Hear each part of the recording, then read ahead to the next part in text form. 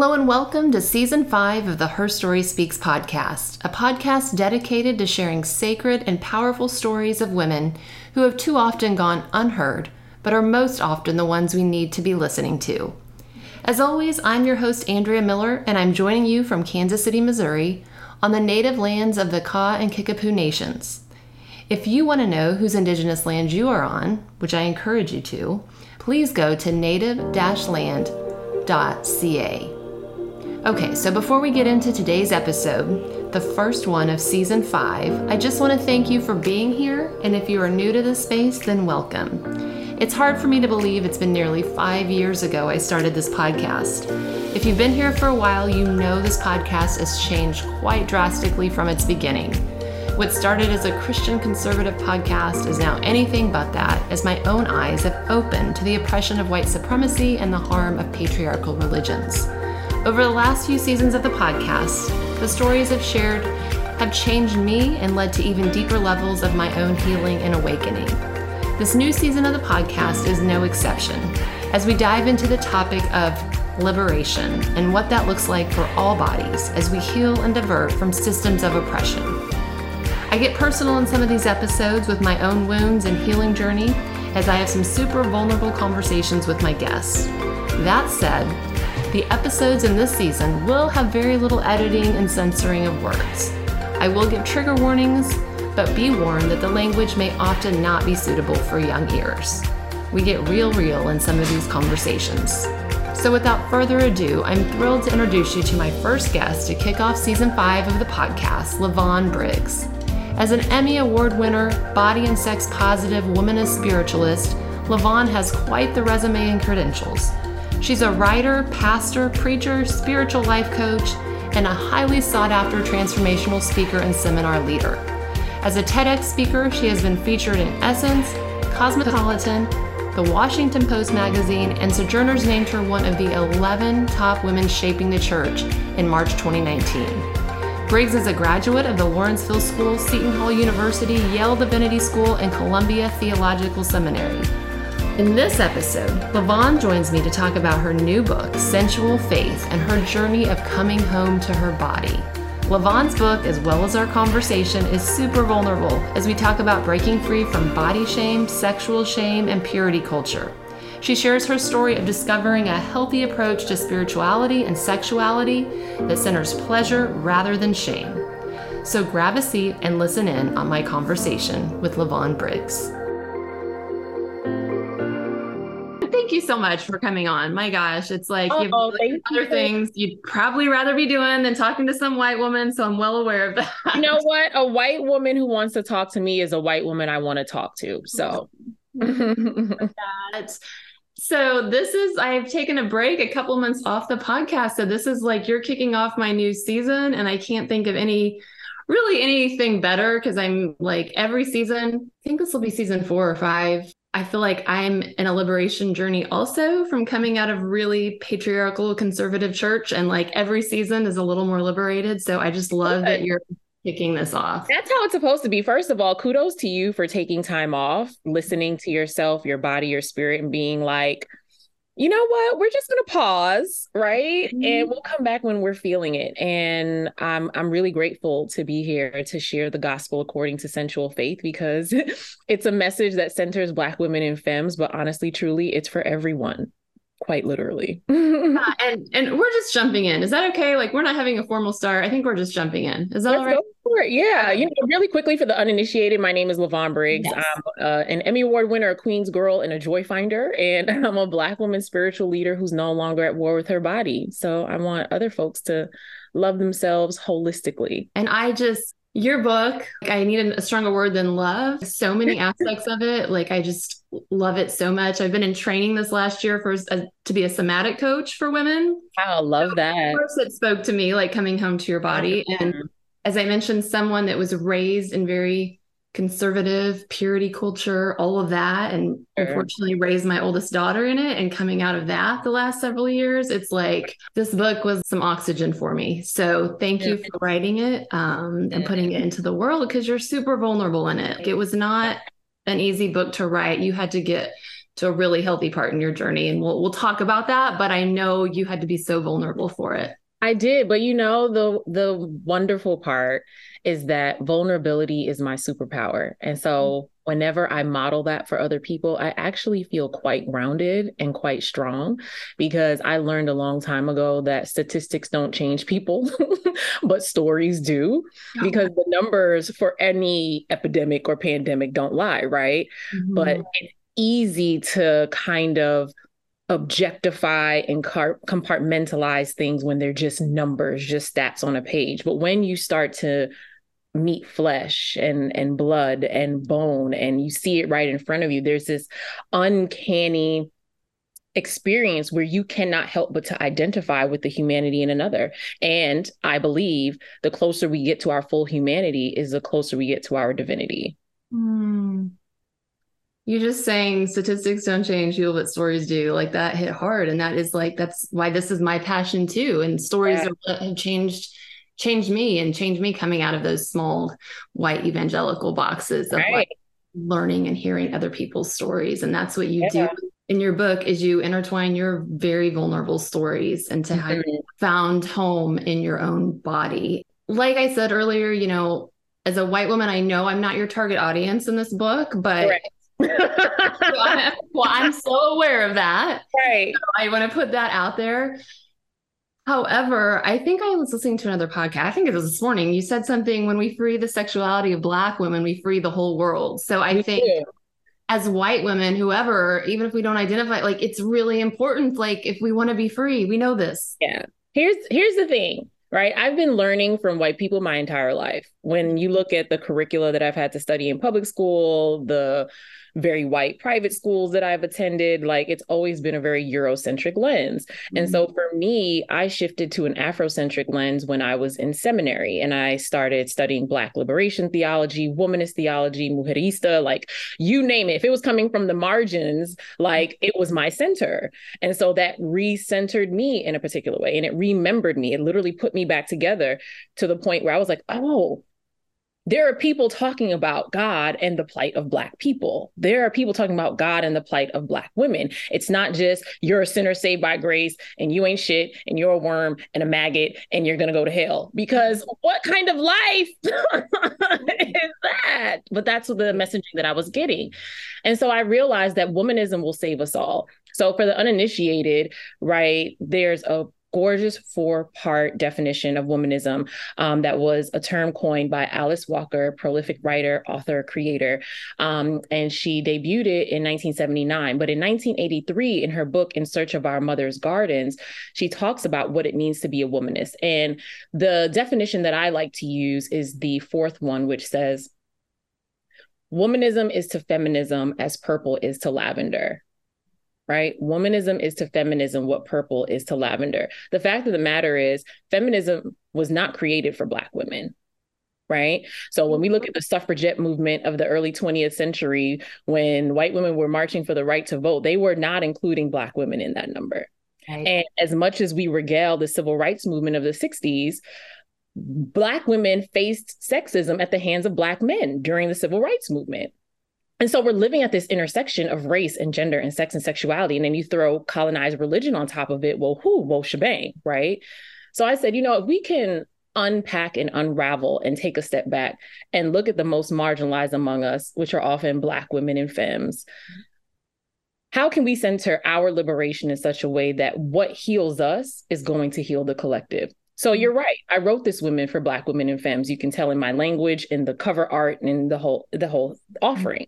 Mm-hmm. Also, and there is no person, Black, white, Asian, Latina, straight, gay, transgender, non-binary, right? There is no one who can read this book and not be changed after.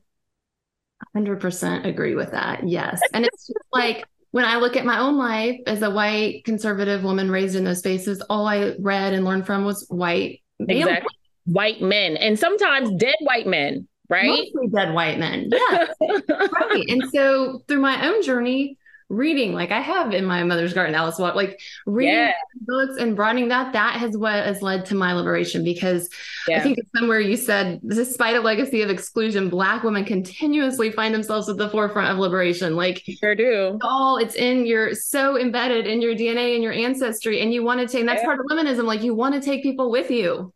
Exactly. Like there's a comrade of mine based in the Bay Area who once said, Black women have never wanted a freedom that did not include everyone. Right? And think of what Black women have gone through on this land and the fact that we still want all of y'all free. Like there is a deep phobia, I believe, in white people around violence and savagery and colonizers who, you know, force that narrative onto African and Indigenous people, because the violence that was enacted upon African and Indigenous folks, white folks and colonizers don't want enacted upon them. And so I feel like it's some sort of trauma. What's the book, My Grandmother's Hands by Resnum? Yes, I have that book. It's fabulous. Right. Yeah. Let me hold on. What is his full name? Because I don't want to say it wrong. I know. I'm going to say it wrong. Menakem. Are you looking it up? My Grandmother's Hands, Racialized Trauma and the Pathway to Mending Our Hearts and Bodies, right? You do not dehumanize, objectify, commodify, and brutalize people without first dehumanizing and objectifying and brutalizing yourself. Right. And the theological call that I hear in that is for all people to recognize their inherent divinity. But you have to deprive yourself of your connection to God in order to be that kind of brutalizer. So that's there's a call in there too. Yeah. That's exactly right. And I mean, you know, you look at, this is so off script. Here we are. Some highlights and questions, and it's okay. But this is such an important conversation because I've thought about this a lot as a white woman, like, and how many white women I know that are not healed or have had this purity culture on them or had this, body shame put on them. And so we're so wounded. And so we just keep perpetuating it whoever we can. So it's like, as a white woman, I really believe in my own healing and trying to get other white women liberated. But I think that way is listening and learning at the feet of Black and Brown and Indigenous women. And you taking that message back to the women who won't sit at the feet of Black women with us and quoting us and citing us, right? And paying us and funding us and helping get us elected and ordained. But also, even though we're off script, we're still in the play, like we're still on stage, right? We're off script, but we're on stage because when we're talking about purity culture, it is deeply steeped in the illusion of white supremacy.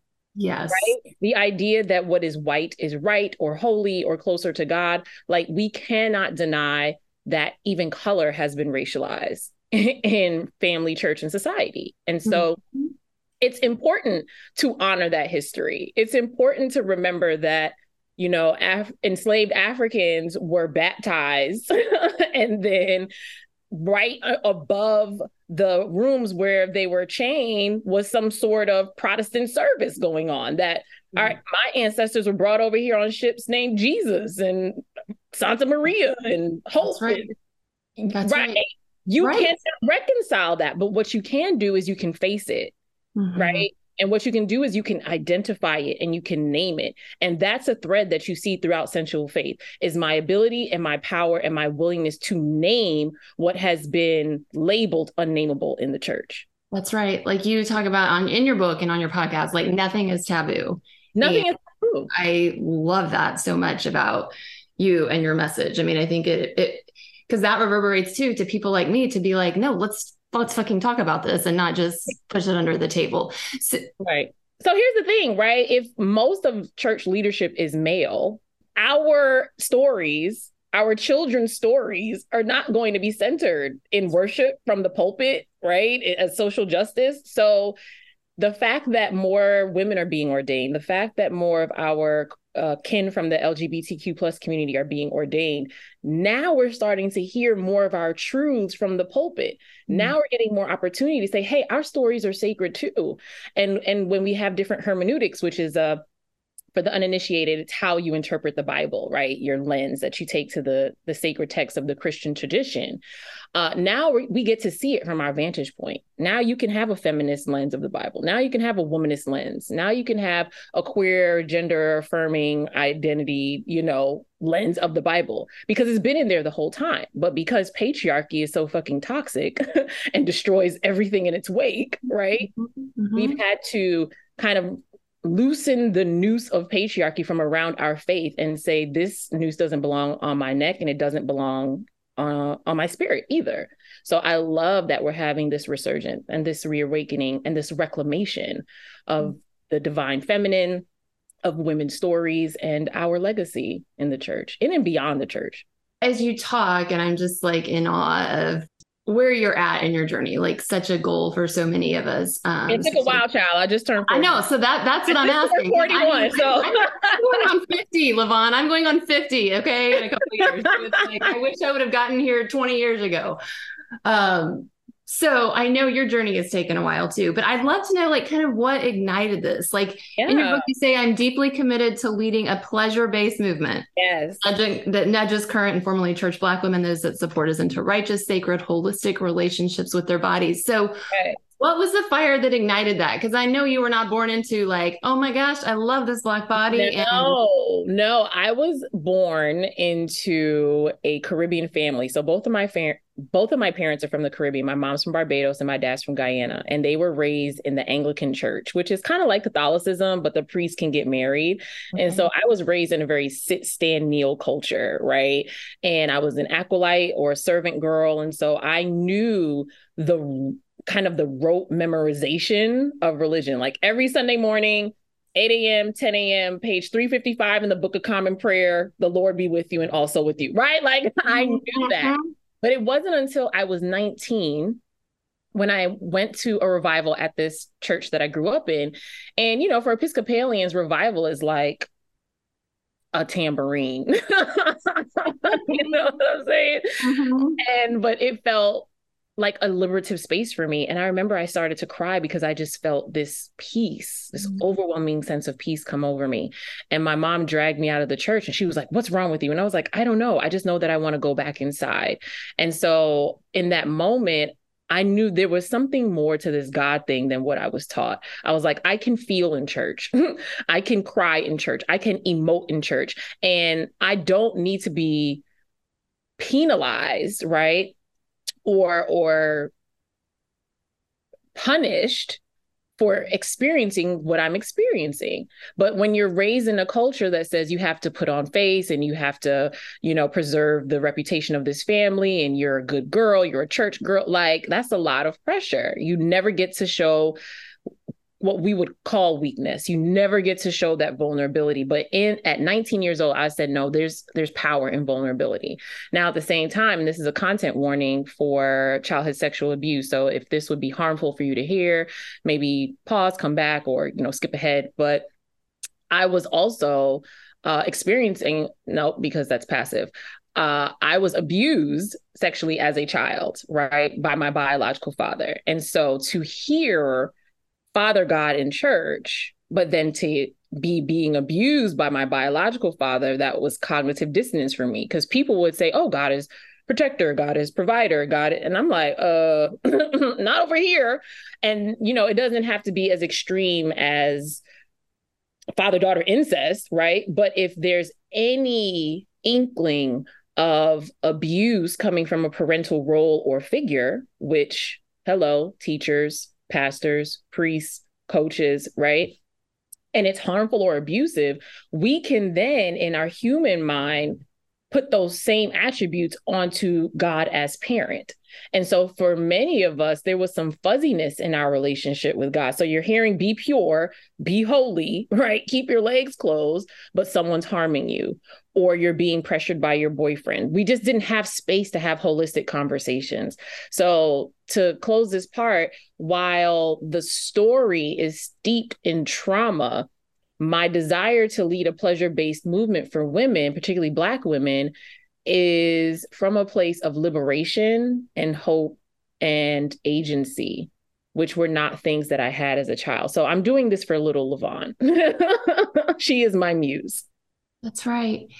So with that purity culture, you were also, though, still raised in that, I'm assuming, right? Oh, so I have an interesting story. So I was featured in this article in Cosmo magazine. It was like February 2019, I want to say. Okay. The scam of purity culture. Yes. Interestingly enough, it wasn't until I got to college where I fell in with these born again Christians, because I did not identify as a born again Christian growing up. I was Episcopalian, right? Okay. And so I meet not just born again Christians, but Pentecostals. And so, you know, some traditions are just wildly demonstrative.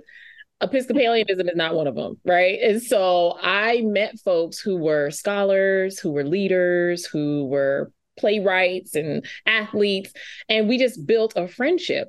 And a lot of us were in gospel choir. And so we had a gospel choir retreat. This is the fall of 2004. And I went, and it was the first time that I really got to emote freely among a group of Christians. And I was like, oh, it's okay to do this, right? Mm-hmm. And so I started going to church with some friends from gospel choir, and it ended up being one of the most transformative experiences of my life. Okay. Yeah, in terms of like, for those of us who, you know, are familiar with the gift of speaking in tongues, that was not something that I knew about growing up. But I spoke in tongues the first time I went to a Pentecostal church service. It was so wild. Okay. Yes. So again, like 19-year-old Lyvonne was like, okay, I feel peace. Like God is real in this way. Like, oh, I'm speaking in tongues. God is real in this way. But then that's when the indoctrination started, because alongside this liberation I assumed was mine because I got to embody this practice. When it came to sex and sexuality, now my body is bad. Now my body's evil. Your body is good enough to speak in tongues. Your body is good enough for a praise break. Your body is not good enough to honor the fact that you have a clitoris or that the drummer is sexy and you want to fuck him. Like, you know, oh, can I come to the podcast? Did you buy into this? So did you buy into this, or were you like, oh my God, that nonsense? Yes, okay, I bought into it. I was celibate for 8 years. Okay. Because I don't drink, I don't smoke, I don't have sex. I'm holy, right? Yes. And so if anything about sex came up, I would run. You know, when you're a Christian, when you talk about marriage all the damn time, you can't just go from worship to wedding, although we tried to, right? I guess dating my ass. I mean, Lyvonne, like, let me just a glimpse a little bit. Go ahead, happen. I got married at 21, 22 after knowing my husband for a few months. Knowing him a few months, because in order to have sex, I needed to get married. So I couldn't be in a bed undefiled, girl. I am a child of purity culture. Then I heavily raised my 21-year-old in purity culture. But what snapped me out of it was seeing the harm to that child, to the suicidal thoughts, the self-harm, the shame, that just mental illness. Like, she is who snapped me out to like, what in God's name am I doing? So because of her is what I'm like, no. So that's why I really appreciate hearing your story of being in it and how you got out of it. I see you, and I see your daughter, and holding space for all of that, you know, because there are so many of us who do live with suicidal ideation and depression. And that's something else, right? That comes with talking about your body. Like, it's not a demon, it's a chemical imbalance. It's not demonic, it's depression. Like, and we have tools and resources for that, right? So I want to come back to you in your marriage, but I just want to say, and I don't want to center myself at all. I just want to you're not centering. I have a question for you, because it's what I talk about in my book. But when you don't talk about sexuality, you don't talk about sex. And when you don't talk about sex, you don't talk about the body. And when you don't talk about the body, that's really dangerous. Part of my being a body and sex positive womanist preacher and pastor is lying in the fact that as a woman, my bodies, right? Like, I have a cycle every 25 days. I have lived through pregnancies that I did not carry to term, right? Whether it was by my choice or was a loss. I have lived with STDs and STIs. Like, we're not talking about our fathers getting their prostates checked. We're not talking about breast self-exam so we can nab breast cancer in the bud. It's not always about sexual intercourse. Right. It's about the body, right? Mm-hmm. And so particularly for women, when you grow up hearing every day, well, every Sunday, but for some of us, 4 times a week, child, you know, if you have sex before marriage, you're going to hell, and good girls don't give head, and keep your legs closed, right? When you get engaged or married, well, married for us, you wouldn't just become some sexual goddess ready to, right? So you wanted to have sex, you got married to this man. What was your sex life like with this man? Oh God, I just recorded on somebody else's podcast last week and they asked me this question. This is the second time in a week I've been asked this question. Okay, so we need to talk about it. Lyvonne, you're switching the table here. It is really challenging. We've been married over 25 years. We are still married. Okay. You know, divorce is a sin too. And I bought into that for 23 of the 22 of the years. So the sex has been really hard and not good. And it's only in the last 2 years where I'm like breaking out of this and talking about it. And we're having conversations. And like, even like, what is pleasure, and like being allowed to masturbate. So it's like literally the last 2 years, Lyvonne, where I'm and mostly the last year, but really the last 2 years of being like, what in the, because that's what purity culture does. It doesn't teach us about pleasure. Our bodies are shame. And then, like you said, we're supposed to be a sex goddess after we get married. It doesn't happen in that way. You and I and women and other women identifying people who have a clitoris, we are the only creatures in all of creation to bear an organ that has one sole delicious function. We don't birth out of our clitoris. We don't defecate out of our clitoris. Like, nothing passes through it. And so that divine intelligence in our body says that God designed us to experience pleasure. And I'm talking about pleasure sexually now, but pleasure is not just sexual. Pleasure is very sensual. Like, a lot of people conflate sensuality and sexuality, and they're actually two different things, right? Sexuality is what's going on with your loins, your reproductive organs, right?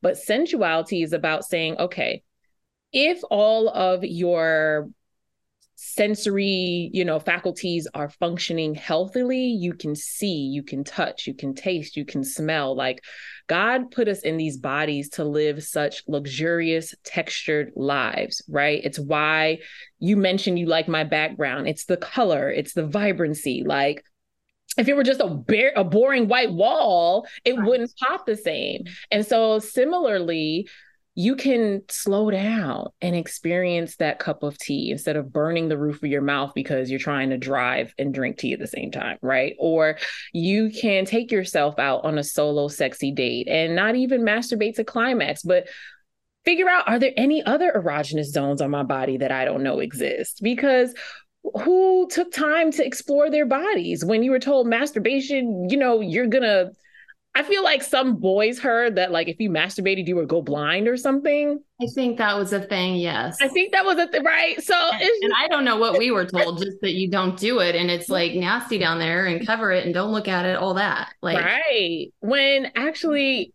our vaginas, or our yoni, that's a Sanskrit word for womb that I like to use a lot. Yeah, they're so beautiful. Like, if you really don't know what you look like and you just have this sense that your body is nasty or gross, I encourage you, do what my friend Esty had me do like 10 years ago. Get you a little compact mirror, the one that you use for your lipstick on Sundays is fine, and go to the bathroom and sit on the toilet and lift your leg up on the tub and just look at yourself. Yes. And like, no, seriously. I agree. No. Yes, done it. Like, yes, absolutely. In the beginning, God created the heavens and the earth, and God created your vulva too, girl. So go ahead and just this check book, Lyvonne, you might like. It's called The Yoni, Sacred Symbol of Female Creative Power. And it just goes back very far in history of all the like yoni worship. Yes. So it is recognizing the beauty. Not only is it not gross, but it actually is like a beautiful beautiful thing. So it's like getting past the point of not even not being gross, but it's like right, to celebrate the beauty of it. Because we actually see the yoni figure in nature. Like, as much as colonizers and the patriarchy tries to erect these phallic, shaped monuments and things, when you look at flowers blooming, or when you look at an orange, like the inside of an orange, like, you see replicas of our body shapes. And so I feel like it kind of goes over a lot of women's heads, just how beautiful the divine feminine figure is. And that's not our fault, right? But it's absolutely your job and responsibility to reclaim that. Yes. I feel like I should send you a copy of this book, because it has. Yeah, I would love that. I received that. Beautiful picture book of like all you're talking about. And so you might get a copy, because I think you would appreciate it. Thank you. So one of my questions was the difference between sensuality and sexuality. So you explained that so well. And part of that coming home to your body is like recognizing that sensuality. And like you said, like with even me with learning somatics, like sipping on that cup of tea, or just breathing in slowly and feeling things in your body. So going back to your body and coming home, well, okay, I need to know how, first of all, going back a little bit, how you were like, no, fuck this, when you were immersed in that purity culture when you were 19. Oh yeah. So when I came out of when did your eyes open to like, oh my God, no more? Like, that's part of your story. I was in undergrad, and I noticed that the girls were told things like, and young women, boyfriend isn't in the Bible, right? Yet the male drummer, the male preacher, the male praise and worship leader, they had a new girlfriend every 3 months. And I was like, this does not seem fair. So I started to notice that there were some discrepancies in who had to do what, where, when, why, and how. And I also started to have questions about the Bible. So, we were using the good old King James version of the Bible, child. And I remember having questions about like, well, what does this scripture mean? Let's just say Paul, right? And the response in Sunday school and Bible study was always, well, the Bible says. And I was like, I know what the Bible says, but what is the Bible saying, right? And so I'm like, okay, y'all not going to answer my questions. I'm going to go find the people who are. And so I went to visit my friend Sean. He was at Duke Divinity School, and he's like, come to class with me. I was like, okay. So they were talking about theology and the auction block that day. And I was like, what? People are doing this? So I started to discern my own process, and I felt very led to Yale Divinity School. And while I was there is when I started to really decolonize / liberate my faith. And when I learned Jesus was African, I'm like, okay, so Christianity came from Africa. So how do we end up with this whitewashed tomfoolery, right?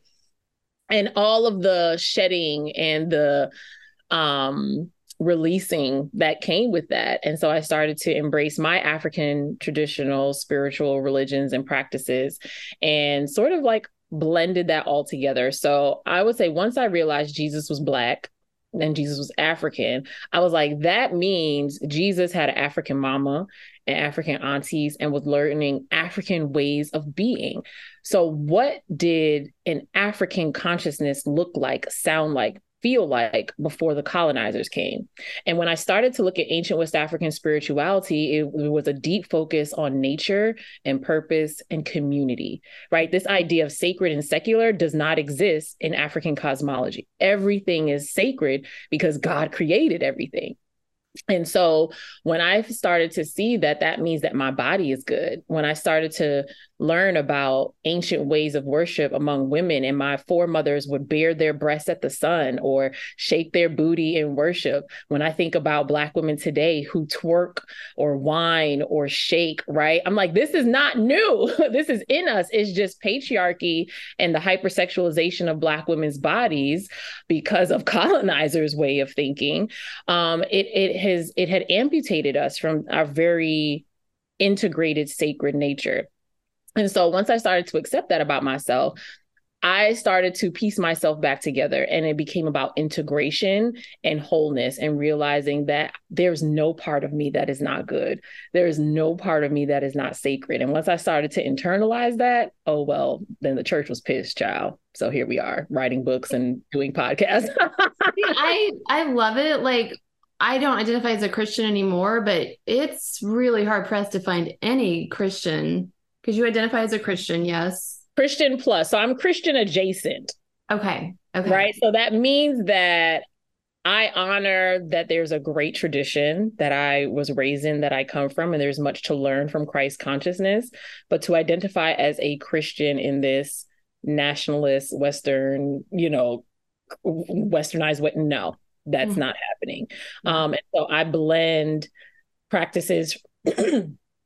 And so I blend practices from West African traditions like Ifa, which is a Yoruba tradition, African traditional religions and spiritual systems like Hoodoo, which originated in the global U.S. South and has deep respect and reverence for herbs and for plants and things like that. So no, by no stretch of the imagination am I a Christian, but I'm Christian adjacent. Yeah, that's helpful, but still having that perspective and going to Yale Divinity, and it's like, you are sex positive. I mean, that is not a common thing to find.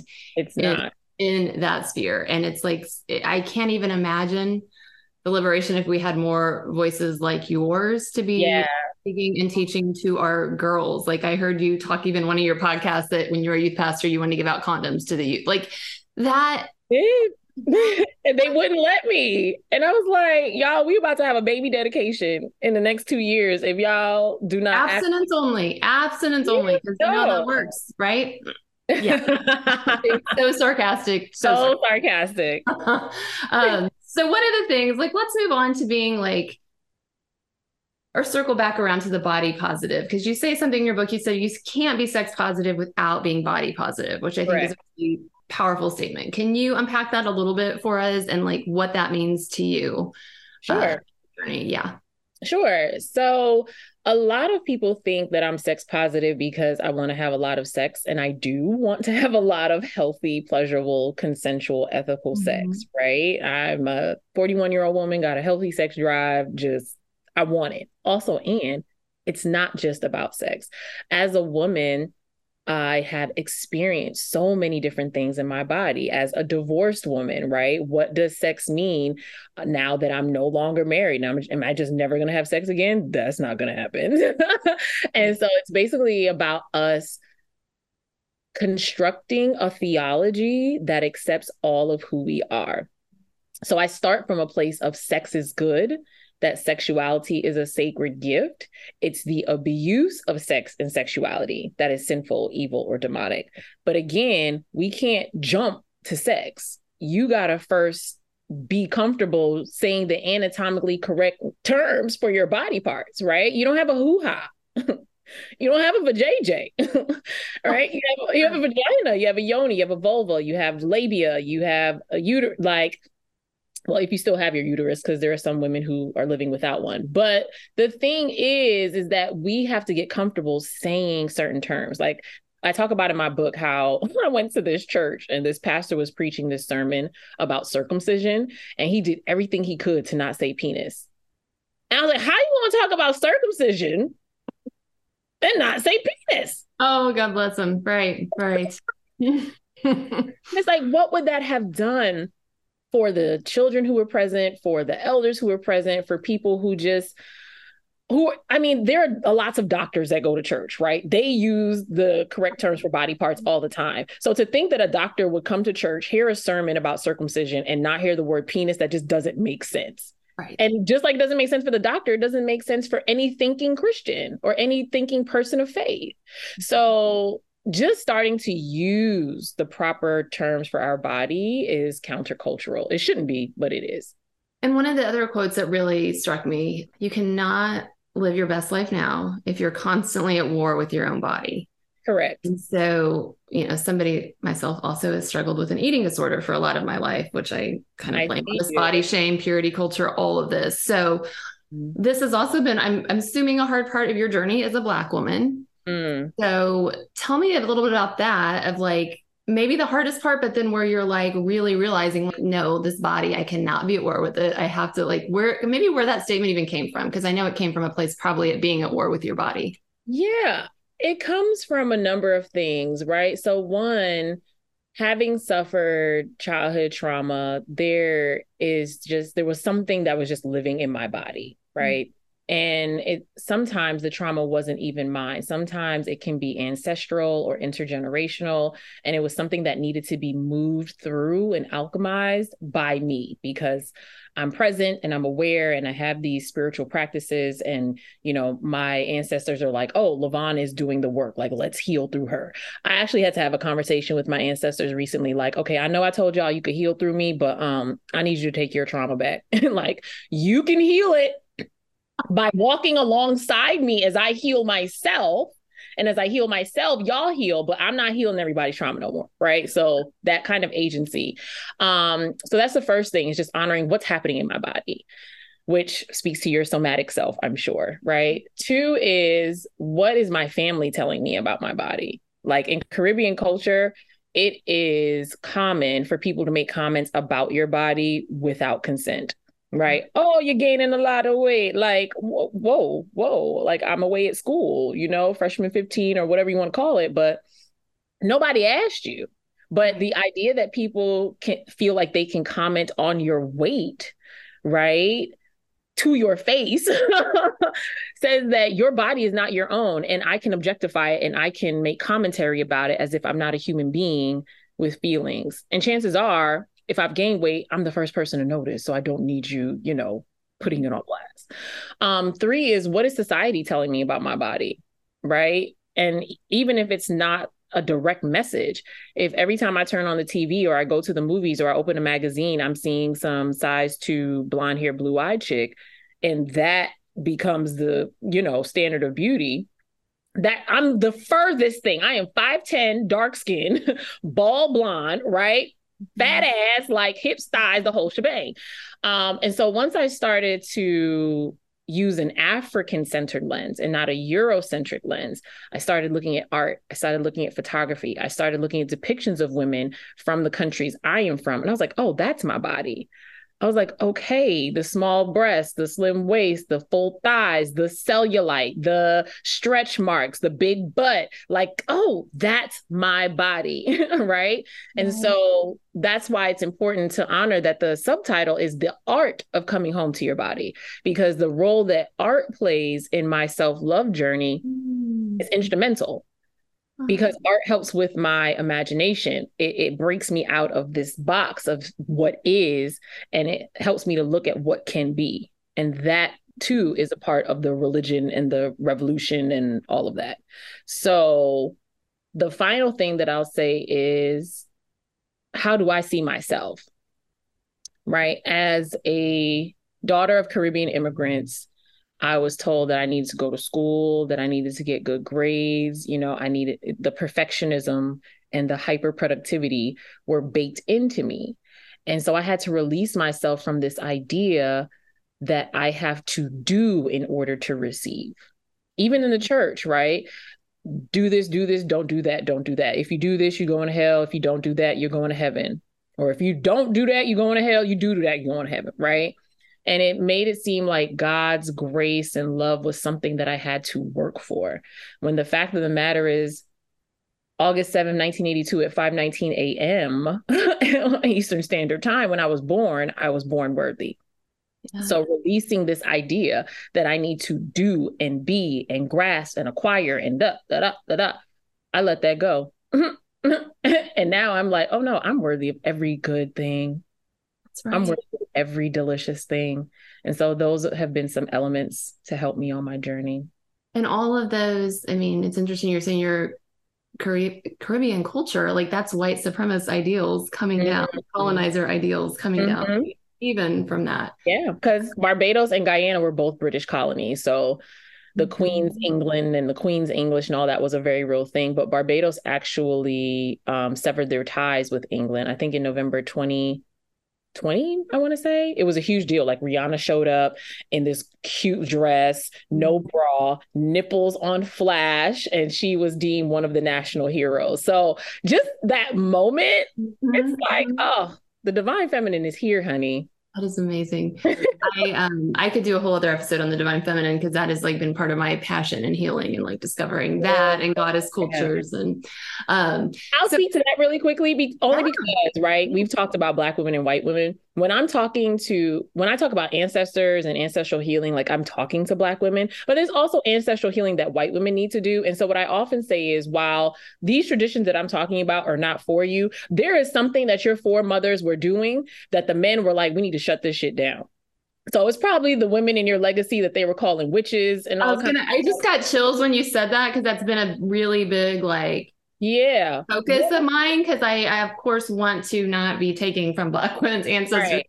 But that, I mean, I've just dove into like the witch hunts and the trials. And even in that book, My Grandmother's Hands, like he talks about that, like that European, like the harm against women and the white women then are like what reverberated. So that's where I have to believe somewhere in my line where women being horrifically killed in those witch hunts, because even as white women, I know we can be like, there's nobody in, but there has to be somebody way back in our ancestry. There's somebody who was doing something, what they would call hocus pocus, right? Who they were afraid of and who they hunted. So do your spiritual quiet time and, let them lead you to yourself.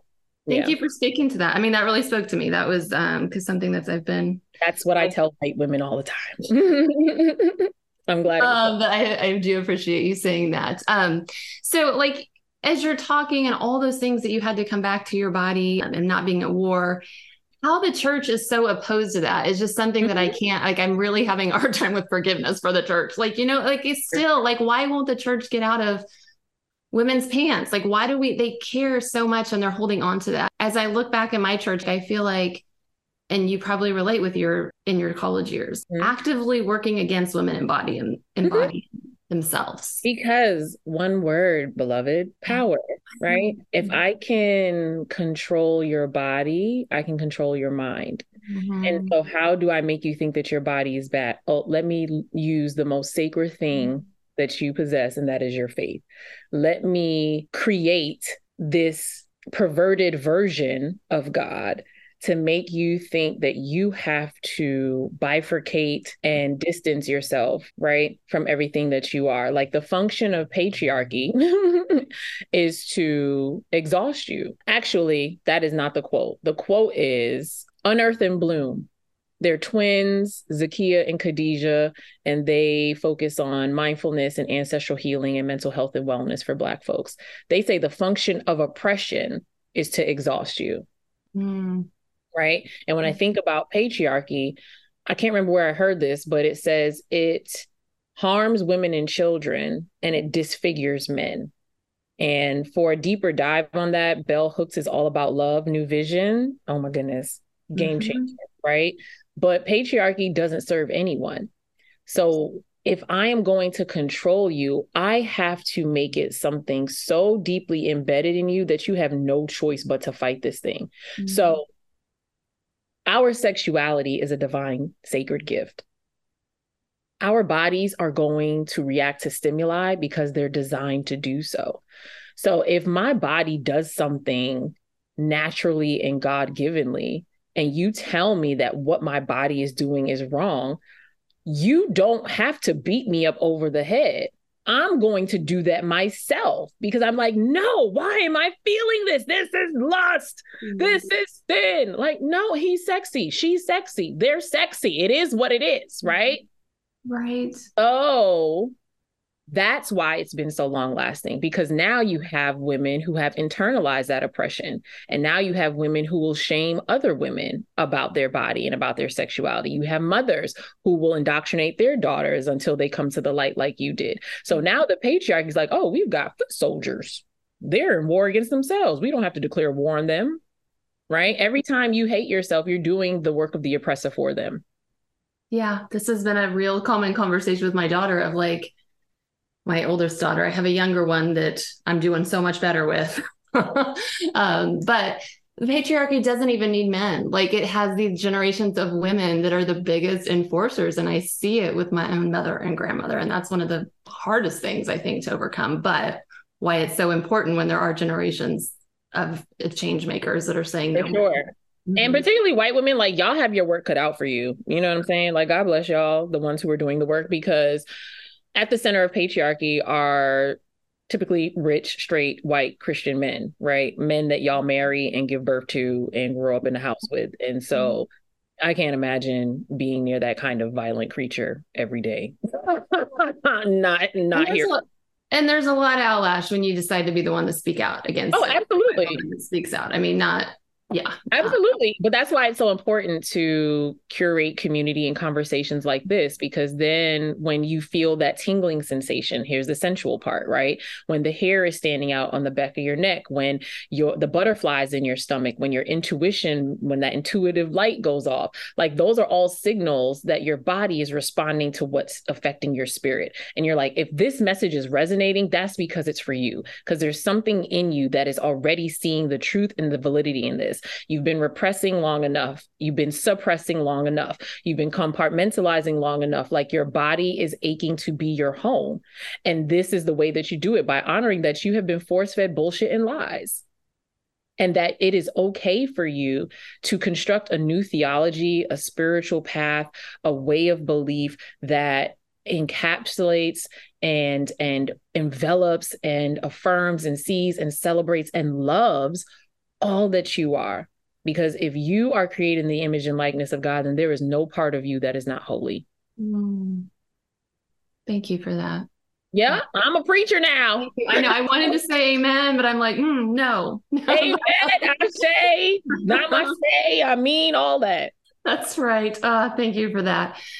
So the final, I know we're going to wrap up here in a few minutes, but this season, liberation is the focus of this season of the podcast, and liberation for all. So I would love, first of all, I heard on a podcast, quoting a podcast. I love your podcast. Thank it's called you. Sensual Faith Podcast. But you said you or your guest, I don't know. But anyway, it was profound. Freedom is what other people give you. Liberation is what you give yourself. Yeah, I think Goody. it was Goody Howard. Yeah. Yep. So I had this question for you even before hearing that, but I would just love to know that word liberation. And you actually addressed that in your book, that liberation, use that word instead of decolonize. But what does liberation, if that's something you're doing for yourself, what does that look like to you? I know your book is all about that, but if you can, and whether that's a daily liberation or whether that's an end goal liberation, just kind of what comes up for you with that. So juicy and so layered. So I want to first honor Dr. Crystal Jones, because they're the ones, they're the one that gave me that language, where if you say decolonize, you're still focusing on colonization. But if you say liberate, that's calling you to like beckon forth the thing that you want to see, right? And so I say decolonize often because that's what most people are familiar with, and I want to meet them where they are. But decolonize / liberate helps to, transition the conversation a little bit. For me, I always talk about, as a Black woman, I want to show up in my authentic self, and I want to feel free and safe and soft, right?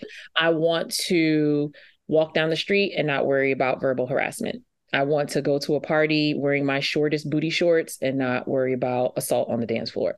I want to go to a nude beach, right? And not have some weird creep like ogling me. Like, I just don't be right. I want to be free to be myself, and I want to be safe in every space. And when I'm free and I'm safe, then I get to be soft, because Dr. Shanika Walker Barnes talks about the trope of the strong Black woman, right? And how it is false. It's a lie, right? But it was something that was put onto Black women in order to objectify us and to make us focus on, productive work, literally reproducing children, our enslaved foremothers, but also just like being workhorses. And I realized that capitalism is a demon. And when I go take a nap or take a bath, or when I go masturbate, instead of giving into the machine of capitalism and consumerism, that I am healing myself and my bloodline. And so liberation for me looks like total softness, right? Yeah, I want a luxurious lifestyle. Yeah, I want to shake my ass in a yacht on a thong. It's a TikTok sound. But like, I also want to feel good. And like, I don't have to rush, and like, I can take my time, and I can play, and I can do what I want today. And I don't have, right. I'll close this part by saying that my dear friend, Ebony Janice Moore, she wrote a book called All the Black Girls Are Activists. a fourth wave womanist pursuit of dreams as radical resistance. And she tells us that the soft life that she is talking about is about having a regulated nervous system. And so as a Black woman who has held my own trauma, who has held the trauma of my ancestors, what has to happen in order for me to have a regulated nervous system? Money, ease, acceptance, love, orgasms, all of that, all together at the same time in abundance. That's liberation for me. Lyvonne, thank you for that. Thank you. No, and it's true. Like it's like, and that's such simple things. Mm-hmm. It's so damn hard to get that in this world is the most. And that's the thing, right? Mm-hmm. In her book, she talks about how for Black women, dreaming is the resistance. Mm-hmm. For many of us, we've been taught to believe that it's the protest, it's the fight, it's the war. And no, I'm not going to argue with this pastor. Me and my tithes are going home. We're going to go do yoga and then we're going to go to brunch. Like that's right. I'm going to find an artist or a Black woman healer or a poet or someone that I can tithe to, because I still believe in tithing as a spiritual practice, right? I believe in reciprocity and exchange of energy and abundance and things and blessing those who bless me. But I'm not going to do that in any space where I am not worshiped. Yeah. You need to honor me. You need to see me as God in the flesh. You need to love me. You need to celebrate me. And if you can't do that, I'm not going to be there. And that in itself is a huge part of liberation, to realize and recognize and name that. Yep. There is life after the church, beloved. And it's good. There is. And it might even be better. Hello. Lyvonne, we got to wrap up, but tell my listeners all the places you can be found. I know I mentioned the Sensual Faith podcast. Yeah. The book is called Sensual Faith. Yeah. And I know you have other things going on too that people can support you and find you. So tell us that. Sure. Thank you so much. So LyvonneBriggs.com. It's my webpage. Who am I? It's my website, my personal site where you can go and learn more about me. I am on Twitter all the time. I'm lying. I'm on TikTok and Instagram all the time. Okay. I'm on Twitter sometimes, but I'm at Lyvonne Briggs across all platforms. If you would like to learn in community with me, I have Sensual Faith Academy, which is my Patreon, and that's at patreon.com/Lyvonne Briggs. And one tier supports the podcast, Sensual Faith Podcast. Thank you for listening. Rate 5 stars. And the other tier gets you access to bonus material like roundtables and unedited podcast episodes and things like that. And then, of course, buy the book, Sensual Faith, The Art of Coming Home to Your Body, wherever you get your books. No matter where you buy your book, please leave a 5-star review on Amazon. Those reviews are so, so important for authors because it puts us in the algorithm and in the mix. And that really helps us. So I can't wait to hear your listeners' feedback and see y'all at the things. I'll be at the Nevertheless She Preach. Right. And I will meet you and see you at Nevertheless. I will meet you in Austin, Texas. It'll be my first time in Austin, so I'm excited. So yes, that is September 17th to 19th. So I can't wait. Listeners can hear you in person. Yes, I'm preaching the opening worship service on the 18th. That's right. So lots of ways, but financially, the best way to support you is Patreon. Is that right? Patreon. You can also just give me money. Okay. So how do you prefer that? Sure. I prefer Zelle and PayPal. Okay. That's my email address, LyvonneBriggs@gmail.com. Okay. Venmo is at Lyvonne Briggs. And then Cash App is a throwback. It's $ Pastor Bae, PastorBae. Lyvonne, thank you so much. This has been, I just appreciate you giving me an hour of your time to talk and just all that you shared. I know it's changing. It's healing women. It is. I know Black women especially, but it's also bringing It's healing people, because as we heal the collective. And so we need men, we need non-gender conforming folks, we need everybody to heal. So that's why at the top, when I said, you're like, you don't want to be talking to a white woman.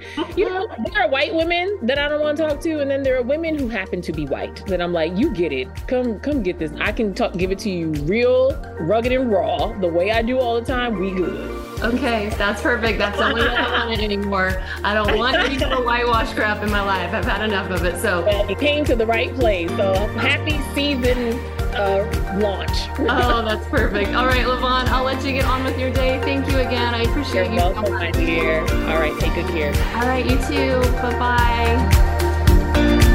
Thanks for listening in on our conversation. As always, you can go to the show notes to find all the places to connect with Lyvonne, as well as a link to order her book. And if you want to see her and hear her speak in real life, then I encourage you to join us in Austin, September 17th through 19th for the Nevertheless She Preached conference. Lyvonne will be one of the keynote speakers and I'll be leading a workshop. It's going to be an amazing few days. There's lots of ticket options and prices available, and you can get more information at neverthelessshepreached.com.